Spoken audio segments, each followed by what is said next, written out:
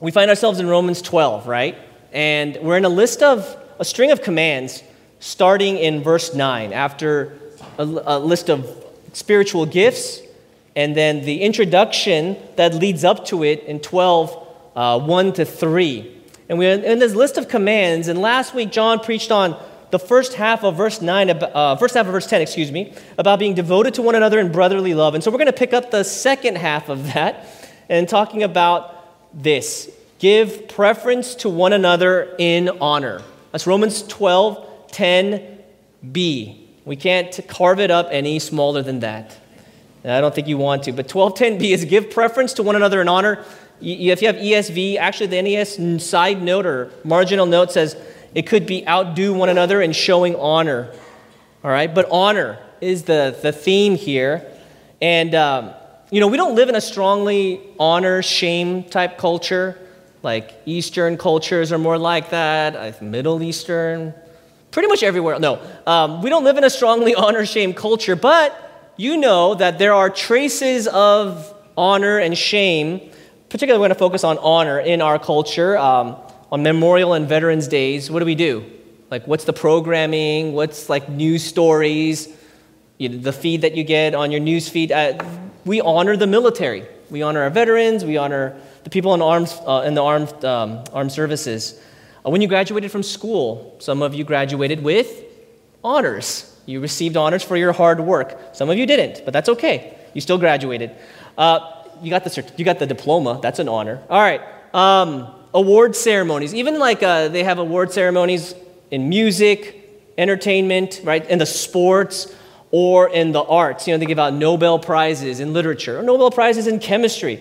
And you recognize, or those groups, those bodies of people are recognizing those whose work, those whose, even like Lifetime Achievement Awards, right, those whose lives and their body of work should be esteemed. It should be respected and recognized. You even hear about things like honoring the memory of the dead. Right? We should keep that memory, the memory of the dead alive and what they went through, what they suffered. And so people build like museums based on certain historical incidents. Like there's a Holocaust museum in Washington, D.C. to honor the memory of the dead so that we would not forget what happened during World War II. Now, in all of those cases that I just mentioned, and even in your own lives, in smaller ways, right? Honor, you usually reserve it for what? For somebody or for something that is noble. Typically, right? Typically. Or respectable. You don't just like put a statue up for somebody or give out a plaque to someone or put a star on the Hollywood Walk of Fame because they weren't an actor. Like that wouldn't make any sense. You don't just give it out. But in the church, what we learn, even from last week, right, it's actually the other way. It's the other way. It's completely the opposite. By being just in the same family, spiritual family, we honor one another. We're called to that. And not for any achievement, right? Not for like something that other person did something noble, therefore we're going to honor you. Not for that at all, but simply because that's what the church is all about, actually. It's an honor-giving, preferring one another type of society. Why? Well, as we learned last week and look at the top of verse 9, it's because that's what love is all about. And the love of Christ in our hearts constrains us. It presses us out into loving one another. That's the way it works. That's how our new hearts are wired. We're built that way.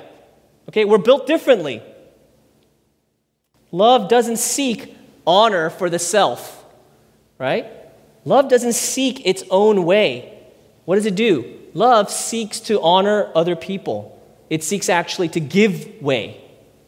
Right? It seeks to give my way away, if I could put it that way.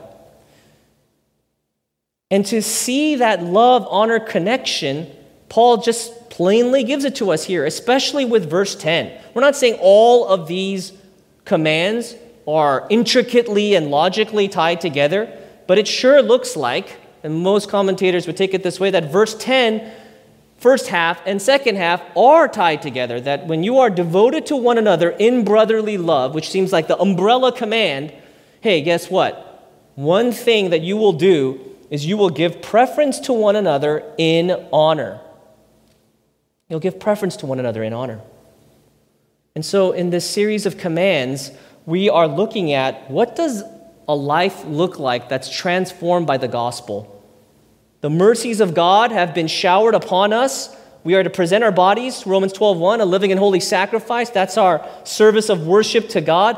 We're not to be conformed to this world and its pattern of thinking. We're to be transformed by the renewing of our minds with the Word of God so that we may prove what the will of God is, right? All that takes place, and out comes this. We give preference to one another in honor. That's what Paul is saying, okay? And so we want to look at and unpack what this means. What does it mean to actually honor one another?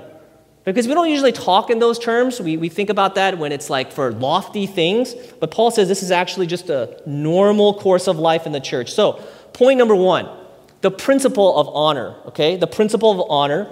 And letter A here, if you're taking notes, principle of honor, it's a high call, a high call. What is Paul saying here in that little phrase, give preference to one another in honor? Well, to honor someone, if you think about it, to honor anything, like I said at the beginning, it's to treat that thing, or that, in this case, that person, as valuable. You put a high price tag on that person. They're precious to you, right? And so essentially what Paul is saying is, hey, esteem one another above yourself. Esteem that person above yourself. Recognize them and respect them above yourself, ahead of yourself. Because when someone is precious to us, and some of us just, some of you just had babies. I don't even have to say it, right? Precious. You feel it. Do you have to think about that? I wonder if this child of mine that came out of the womb, precious or not? No, no one has to goad you into thinking that. It's automatic reflex as a father, as a mother. And when someone is precious to you, what happens? It's easy to decrease, as John the Baptist said, what? So that one who is precious might increase. We easily give up our rights, don't we? When that person is valuable to us, we don't think twice about deferring. We don't think twice about giving way. And in that way, brotherly love, if we really love one another in the body of Christ, it will truly honor one another in that way. Now, again, we don't use that term a lot, especially in our culture. We've kind of lost touch with that. Some of us, a little older, maybe back then, more honor, at least on the surface of the culture. Not so much right now, okay? Like honor the aged, right? Honor those with gray hair. The Bible talks about that. And the Bible does have a lot to say about honor, not just with the aged and the elderly, but it also talks about, look over just at Romans 13:7, maybe that same page or the next page on your Bible. And Paul says, render to all what is due them, okay?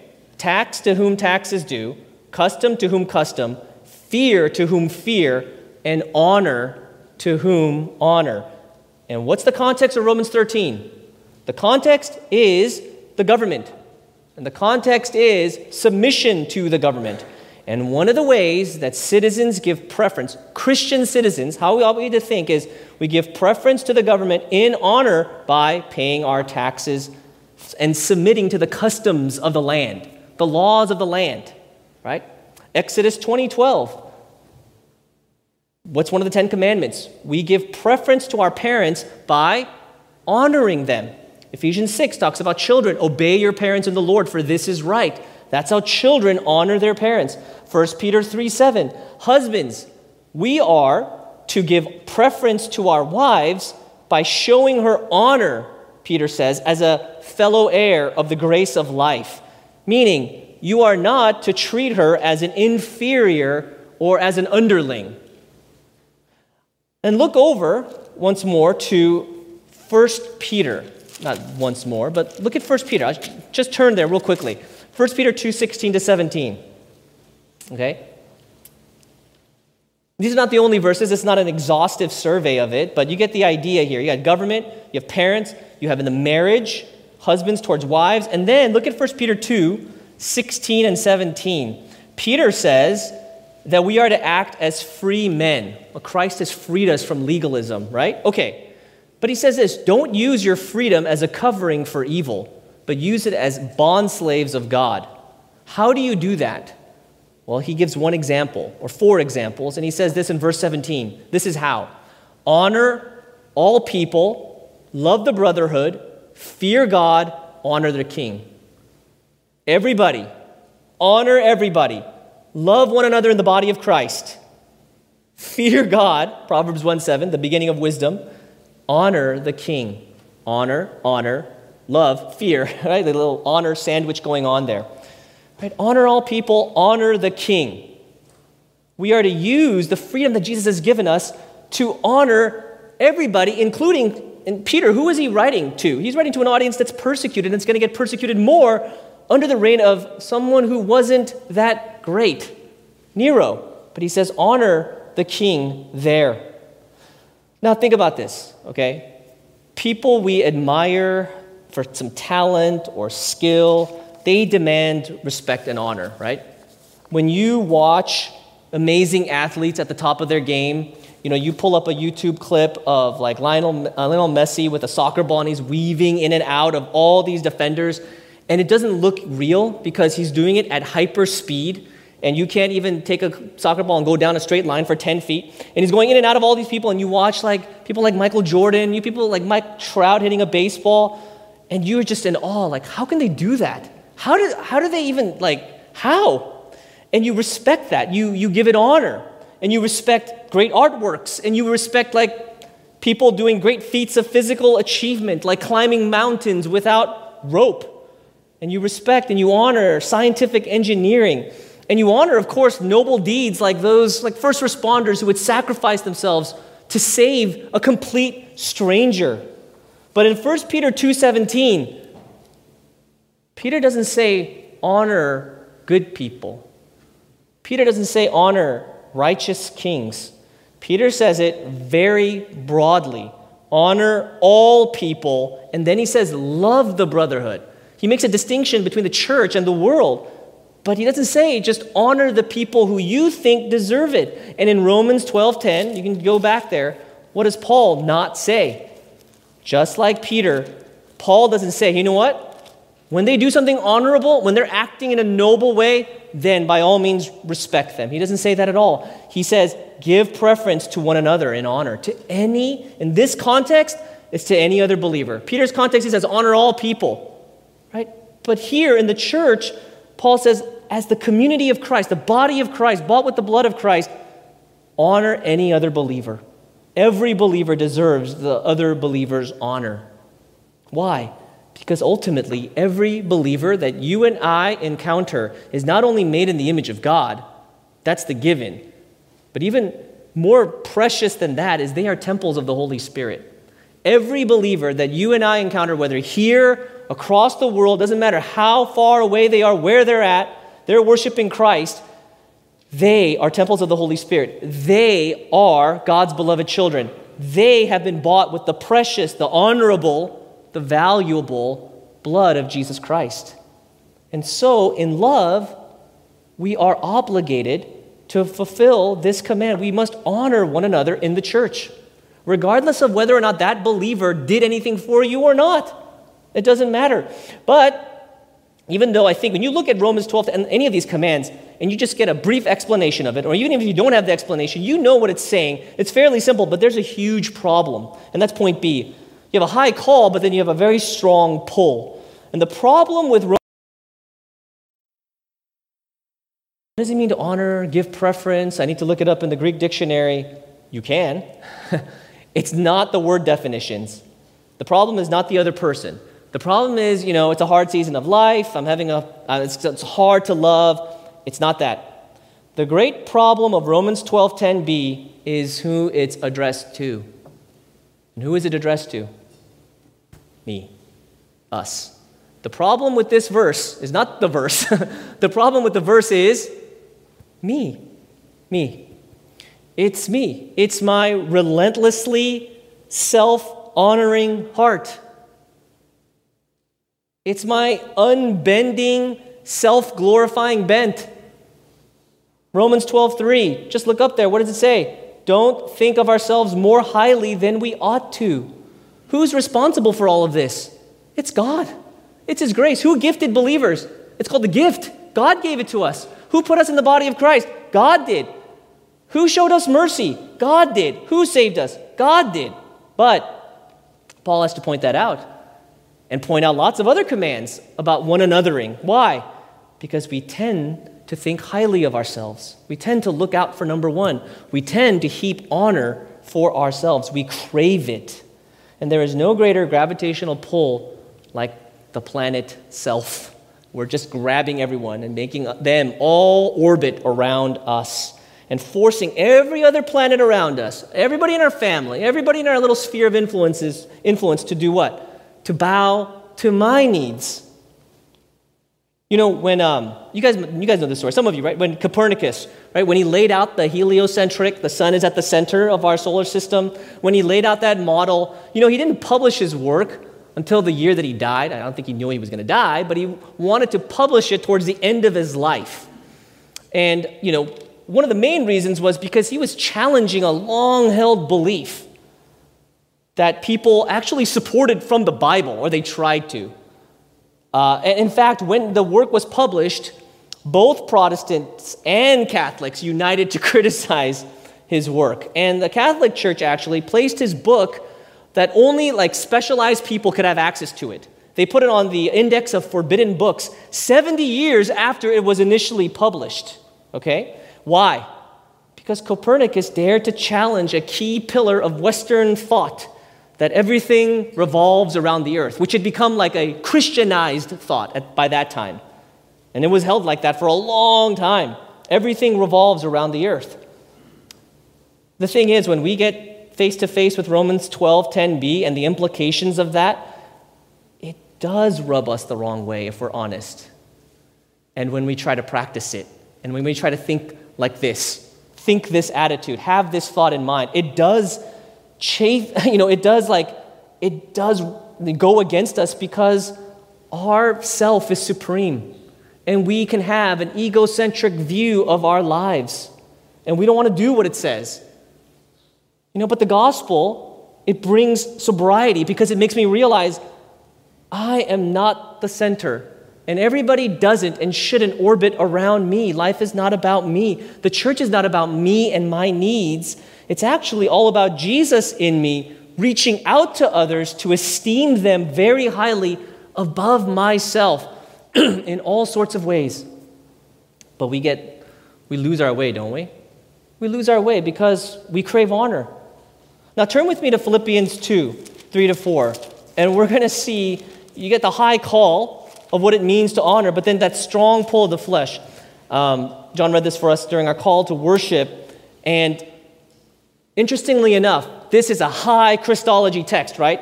It says glorious things about Jesus, but the actual frame of this passage is about unity.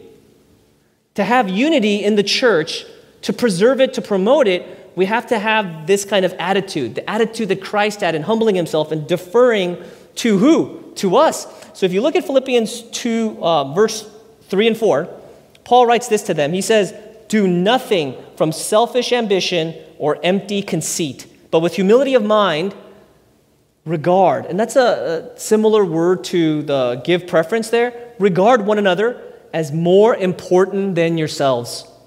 Do not merely look out for your own personal interests, but also for the interests of others. And then he expounds on this attitude that Christ Jesus had that modeled that, and he says this is how he modeled it. Right? Selfishness there in verse 3 means selfishly ambitious. It has ties to fighting with other people because you want something badly and you can't get it. Empty conceit, that's a really neat word. It actually means empty glory. And the idea is that I have nothing to glory in, yet I glory in it anyway. I glory in myself. Even though everything that I have, Paul says, everything that I have, everything that I am is what? It's by God's grace. I am what I am by grace and grace alone. He says, I labored harder than all the others, but not me, the grace of God in me. And yet, in our worst moments, we are filled with this hot air, aren't we? Of all these empty self-boasts. We crave honor for ourselves. And so what do? Verse 4 tells us what we do when we think that way. We naturally then start looking out for our own personal interests. scoping out what would be for my comfort, my pleasure, my happiness, what's going to help me. How can I benefit from this? Whether it's a conversation, whether it's a work that you have to do, something with your hands, whatever it is. We are eager, aren't we? We're eager to look out for number one. And I think we all know that. I know that, the pull of my own self. And I know, and I think we all know that we don't even know the half of it, how bad it can actually get, until someone else graciously kind of hits us upside the head and shows us, oh man, that's how I'm living, that's how I'm thinking. But as believers, we understand that, we know that, we hate it, but it's there, it's in our flesh. And so this is a high call. The problem is there's a strong pull to crave and go after honor, this innate pride in our hearts. And so to help us look beyond ourselves, let's consider for a moment then, point number 2, the practice of honor. Okay, we're bad. We want to be better. Jesus was better. What does this kind of look like then? Because you talked about award shows, you talked about Lionel Messi, but just in the church, what does that look like? One word of caution here. We have to be careful because we could say, oh man, I'm just a self-honoring jerk. I'm awful. I'm proud. And then we can think this way. Oh, maybe he's saying that to honor others, I have to dishonor myself. I should just heap scorn and shame upon myself and just make myself inferior to others and just say, you know what? I'm the worst. I'm terrible. I'm trash. I have no gifts. I'm not useful to Jesus or others. I have nothing to offer. I might as well just, be thrown into the broom closet and locked up. You have to be careful because that's not what Paul says, right? Paul does not say that. When we honor somebody, it has to be genuine. It has to be from the heart. We can't just just do lip service. It can't be fake. And we don't have to trash ourselves to obey this, even though we know the sinfulness of our hearts, our pride. Yes, you know that. We know that. But we're still to practice honor from the heart, a heart of love. So what does that look like? Well, there's 2 categories here. Letter A is material honor, and then we're going to talk about relational honor. Material honor. By material honor, I mean exactly what that word means, with stuff and with money in certain cases. In the church, we honor with our services and goods those in need. Like there's a deacon's fund in the church. We want to care for those in our body who are hurting or those whom we know. We want to look out for them. Galatians 6:10 talks about that, doing good to the household of the faith. Doing good there means tangible good things, good works.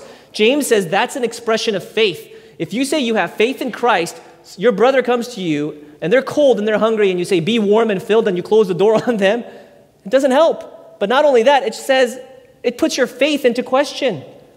There's widows and orphans in their distress. Paul says in 1 Timothy 5:3, hey, eligible widows, put them on the church list. And he says, honor them. He's talking about financially. Care for them. Care for them. They're dear sisters in Christ. They've served their families. They've served their church well. And they're older ladies. Care for them. Widows and orphans who are hurting. Care for them in the body of Christ. And to honor them in this way means that our hearts have to be opened up instead of closed. 1 John 3:17. Open, because we see their needs as more important, ahead of our own. And the fact is, if you think about it, with money and, it can get very sensitive, right? Very controversial. And like something tangible like that, and if it's a lot and you feel like, this is a big thing here, we have to be careful because before even giving that away, we have to not worship our security and our comfort in our own lives so that when the time comes and God provides an opportunity, you know what? I can part with my time. I can part with my energy. And yes, I could part with my things and my money to truly help this brother or sister in need. And we can't worship that. We can't make the things of this earth our treasure. And as we do that, and as we treasure more Christ and the things of Christ, that does open up our hearts. That makes us more compassionate, more generous, more willing to let things go, more give preference to others before ourselves. And to the degree then that we don't give preference to our own needs, we can give preference to others in honor by being generous and serving them above ourselves. So that's one category, okay? Material honor. Material honor. But letter B, and I think this is where, they always say put your money where your mouth is, and that's true too. But I think this is more complicated, complex, more difficult, more heart-searching, and that's the relational honor that we are called to give to one another. Okay, the relational honor. Because not everyone is always in need all the time, financially, materially. But this other honor, it's all the time. It's all the time. Okay, and not because they have a need, but because that's the obligation. All right? So what are some ways we can give preference to one another in honor in the body of Christ? Relationally, number one, we'll just have a list here, okay? And I'm going to just run through some questions. Let's just examine our hearts. Number one, by seeking peace, not victory.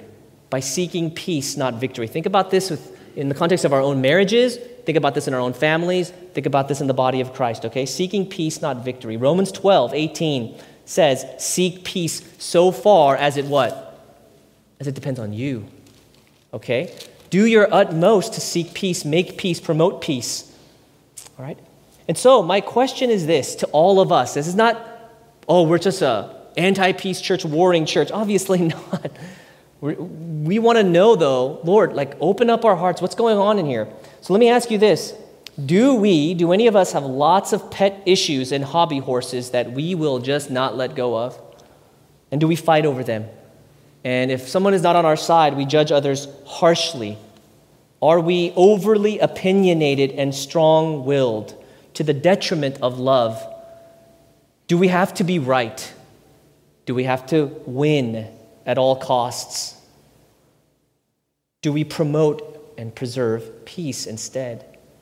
Are we defensive, self-justifying? Can we readily admit weakness, mistakes, sins? Or does it take a lot to pry that out of us?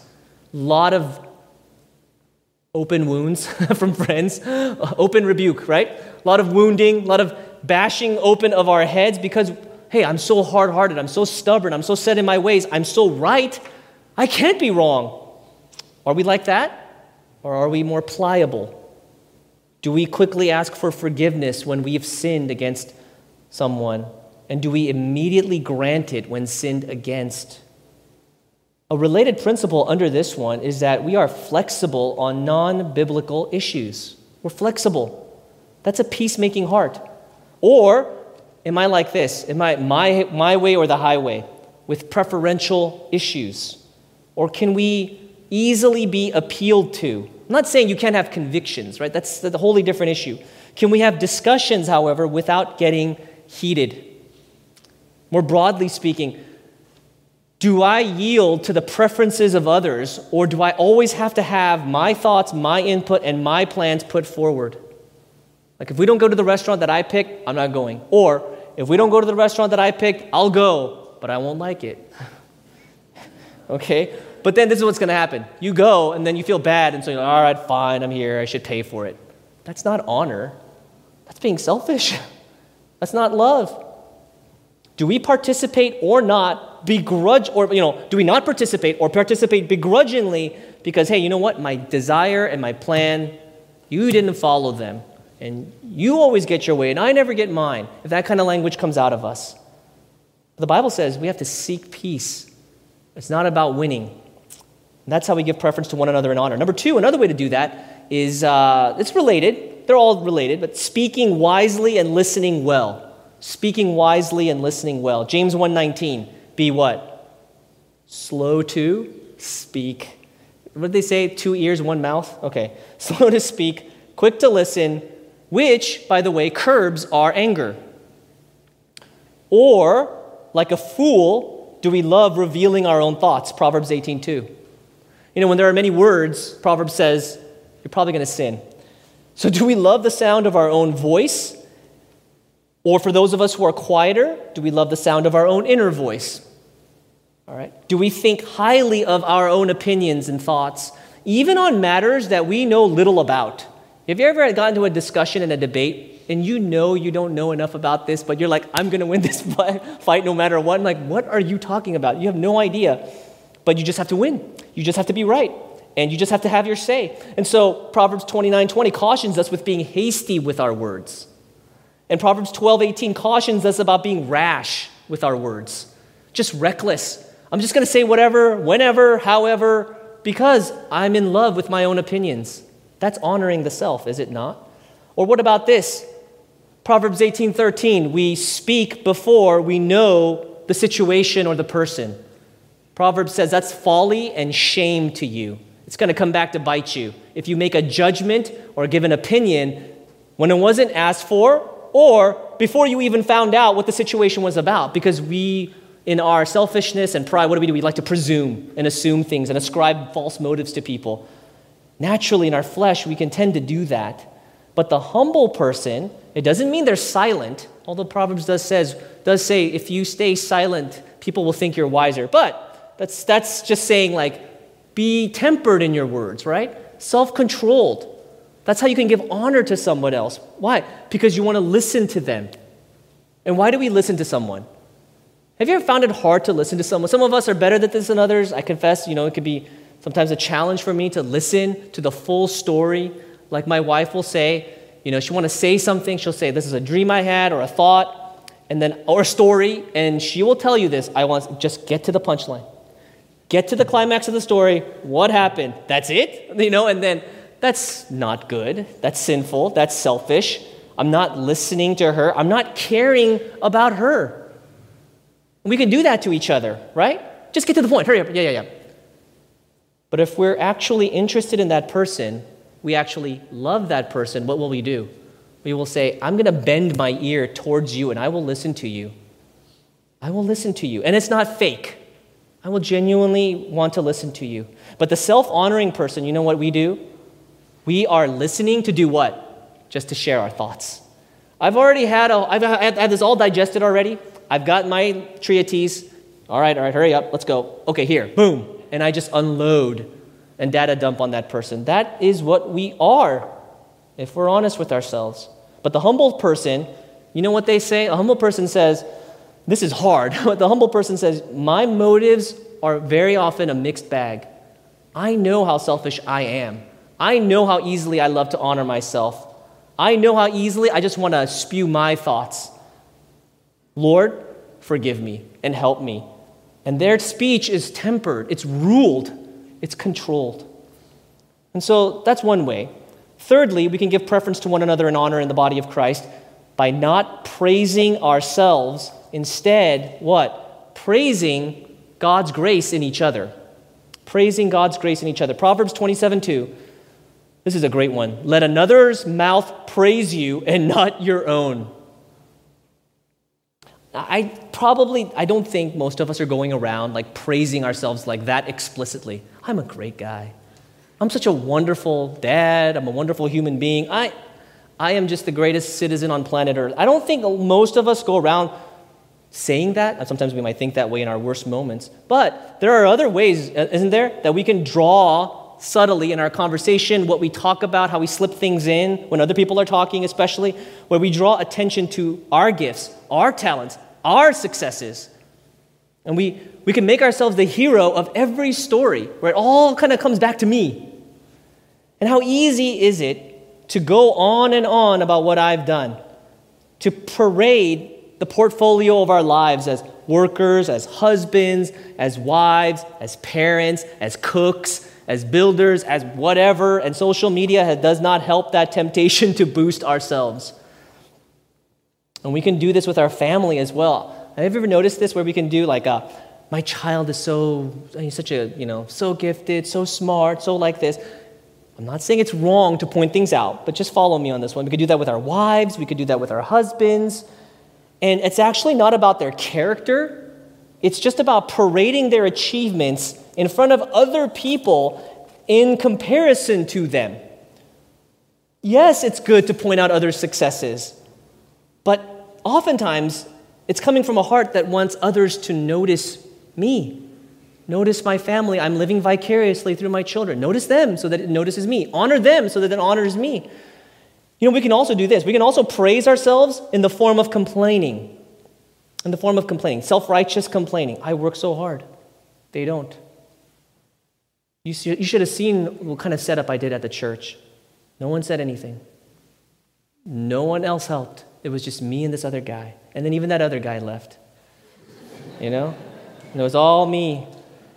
Oh, woe is me. It's like, you lifted a chair. All right, I have the hardest, no, I'm just kidding. I have the hardest, most thankless job, and especially sometimes you got like lots of little ones running around and you're trying to take care of them, change diapers, go to the bathroom, do this, do that. You don't have a moment to yourself. No one sees it. No one gives you credit. You get, passed over, if you will, whether it's at work or at home or in the family or with your friends, and you're the only one putting in, how about this, the group project. You're the only one. And everybody else has just abandoned you because you're the smartest. And that turns into what? Gossip, slander, bitterness, and malice. But think about Paul. In 1 Corinthians, he's dealing with the hardest church to shepherd of all time. And what does he do? From the very beginning, you know what he does? He affirms God's grace in their life. He says, I see evidences of Christ in you. Yeah, I'm going to rebuke you, but let me start off with this. And he does that all the time in his letters. He celebrates the Thessalonians and the Philippians. He does. He ennobles them.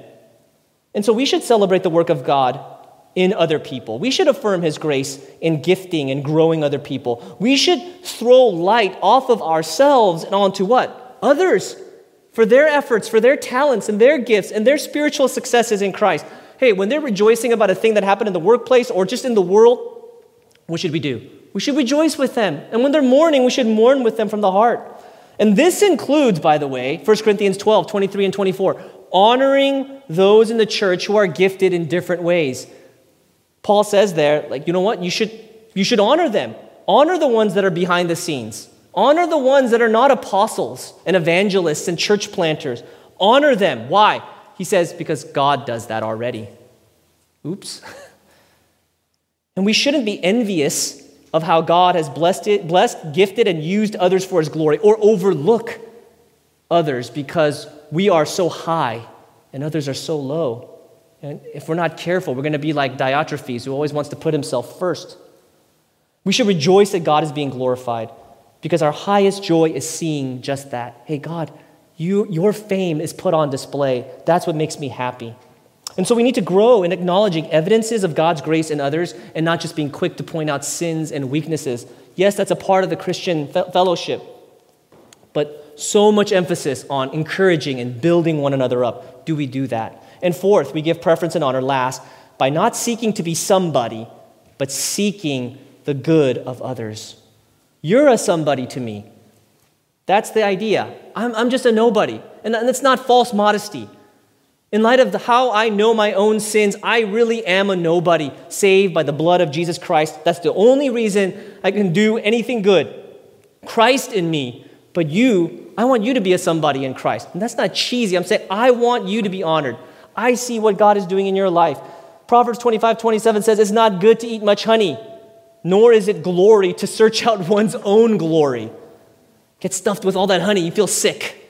And that's what heaping glory and honor for yourself does.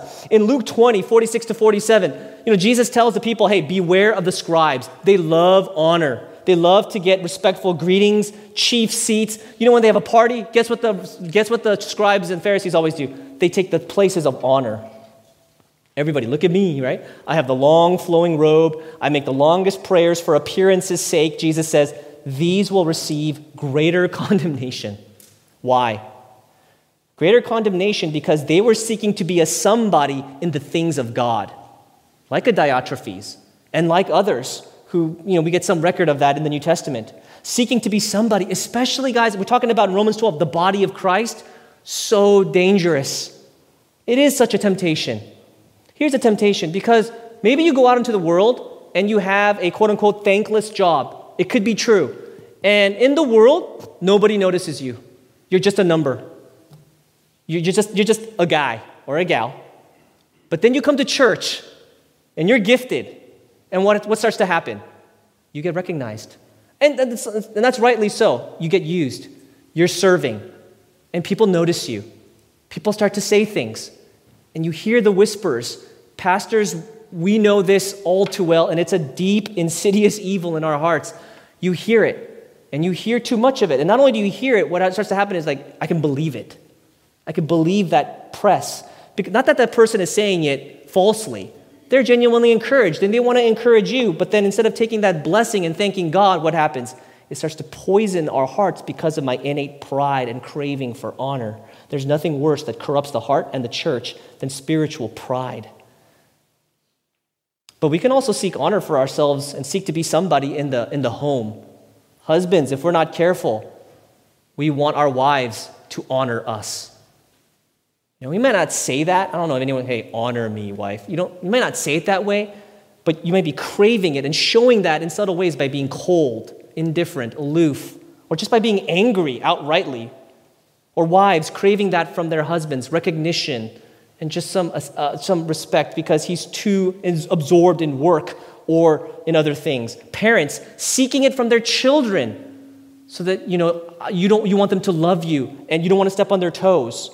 Or even children seeking it from their parents.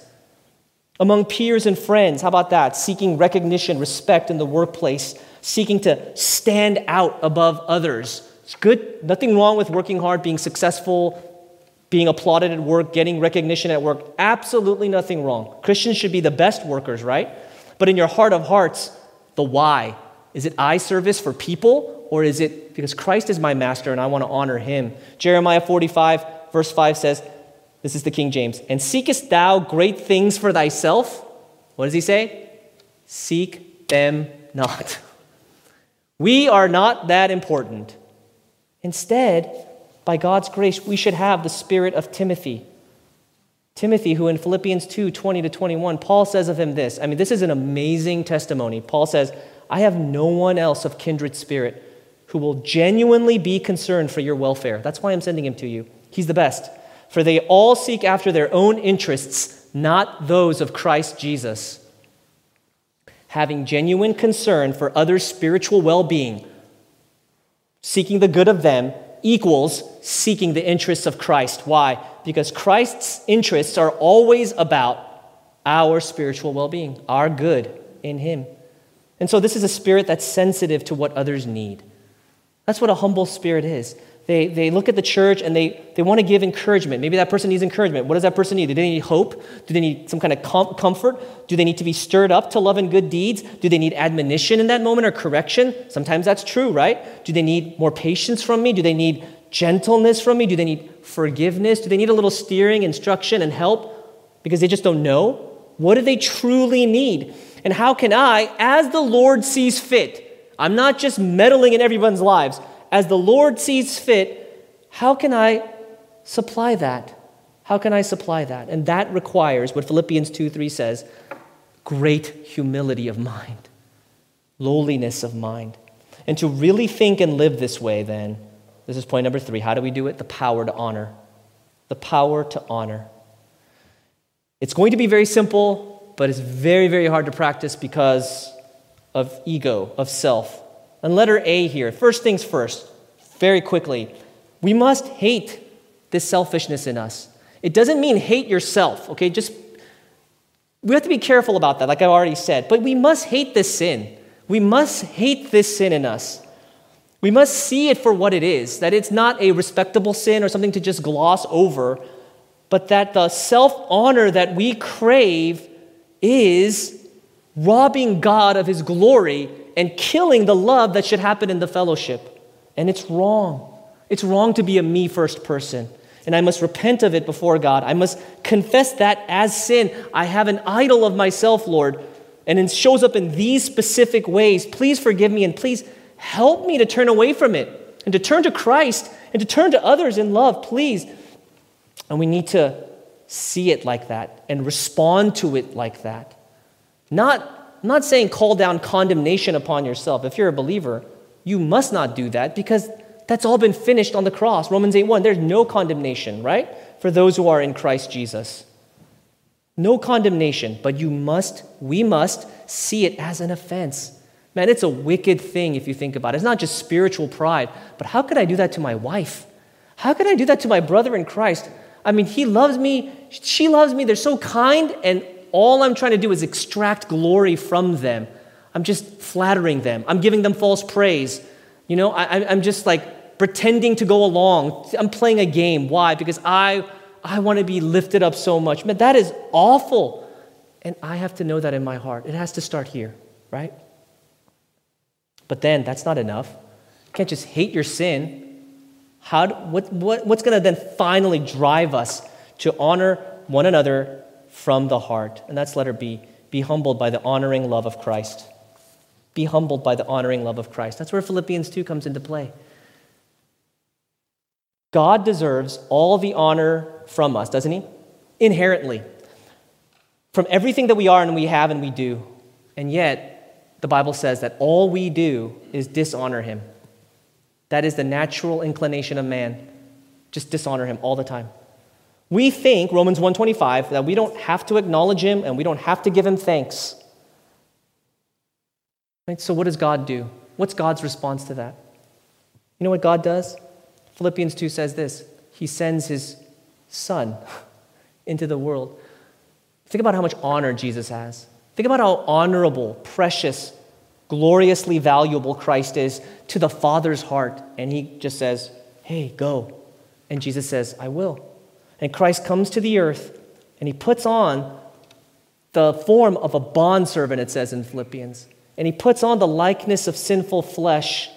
And he chooses, think about this. He chooses the path of dishonor in humble submission to his Father. He is doubted, he is vilified, he is mocked, he is beaten, and then he is dishonored in the most shameful, cruel way possible, being crucified without cause. Why? So that the truly dishonorable, right here in this room, could have his honor, his status, his position before the Father now and forever. That's why. We are credited with Christ's perfect righteousness, though we are unrighteous through and through. We are called and given the position of kings and priests of God, though we are absolute nobodies who have no claim to any high position before God. We are now brothers and sisters of Christ, co-heirs with Christ, though our native father is who? It's the devil. All because of this. Jesus gave preference to his Father by honoring him and his plan of salvation all the way through. And Jesus gave preference to us by obeying even unto death on a cross. And you think, how could the sinless Son of God consider us more important than himself? How could he look out for my interests? And yet, the simple answer is this: he did. He did. He loved us that much. And look, if you're sitting here and you're hearing this, and you don't know Christ and you know that to be the case, you're not saved, you don't know Jesus in your heart, he's not your Lord and Savior, look, the fact is, you are robbing him of his glory. You are. We did. Right? And I'm not saying that's because Christians are better than you. Not at all. And what will await you is that paid back in full and then some. Ultimate dishonor and shame await you in condemnation in hell forever and ever. And it's rightly deserved. And all that you lived for, all that you worked for and built up and sought after will be destroyed. It will. You can't take it with you because you have robbed God of his due preference in your life. And so you will face God's judgment because you have dishonored him with your life. And there's nothing any human being can do about it. Nothing. But here's the catch, right? You can be honest with him starting today. You can be honest with him about your pride. You can be honest with him about your sinful, self-glorying heart. He knows all of it already anyway, right? He knows it all. And you can. I promise you this, you can. You can go to Jesus Christ. And you can find in him a Savior, a deliverer from all of those sins. You go to him believing he paid for my dishonoring of God with his infinitely precious life. And when I believe that, when I do that, that's in my heart, I will find what? Lavish mercy and forgiveness. And not only that, lavish honor and the riches of Christ. I become a child of God, co-heirs with Christ. And then and only then will you be right with God. You will be transformed by Christ from dishonoring him to honoring him as he deserves. And in that, you will find your purpose in life and your truest joy. You won't have to look for honor. You won't have to crave for honor because you have Jesus. That's all you need. The precious value of Christ and all of his fullness, boom, yours forever. Not one little tiny blessing or riches carved out of that. Never, never, ever, ever again. All of Christ now for you because of what Jesus has done for sinners like us. In other words, what's going to happen is this. Because of what Christ did, he's going to make us more and more like him. Humble, selfless, and joyfully giving preference to one another in honor. That is the Christian gospel. It's amazing, isn't it? That's the Christian gospel. That's it. Jesus died for those who hated him. The end. And you can have life and freedom and joy in believing in him and in knowing him as your personal Lord and Savior. Let the heart of Christ, guys, sink into yours. The only way that we can truly love one another, honor one another, give preference to one another is not by just doing it on the outside, but being empowered by a higher power, a force in us, which is Christ in us. And he alone melts the heart of stone and turns it alive with love. Let's pray. Father, we thank you for the love of Christ that was so deferential, so selfless, so humble, so condescending, so giving of himself in love to honor those who absolutely deserve the opposite. Father, we thank you that in Christ there is no condemnation, but now we are made co-heirs with Christ. We are your children. We have been bought with the precious blood of the Savior, and you have taken us out of sin and death and brought us into yourself and into your family. And we look forward to the fact that you will exalt us one day because of Christ and because of Christ alone. And so help us, Lord, as we think about him, as we dwell on him, as we let Christ and his word dwell in us richly, may that transform our hearts, not to crave honor for ourselves, but be all the more joyful and willing to give it away and to give preference to one another in love. We thank you. In Jesus' name we pray. Amen.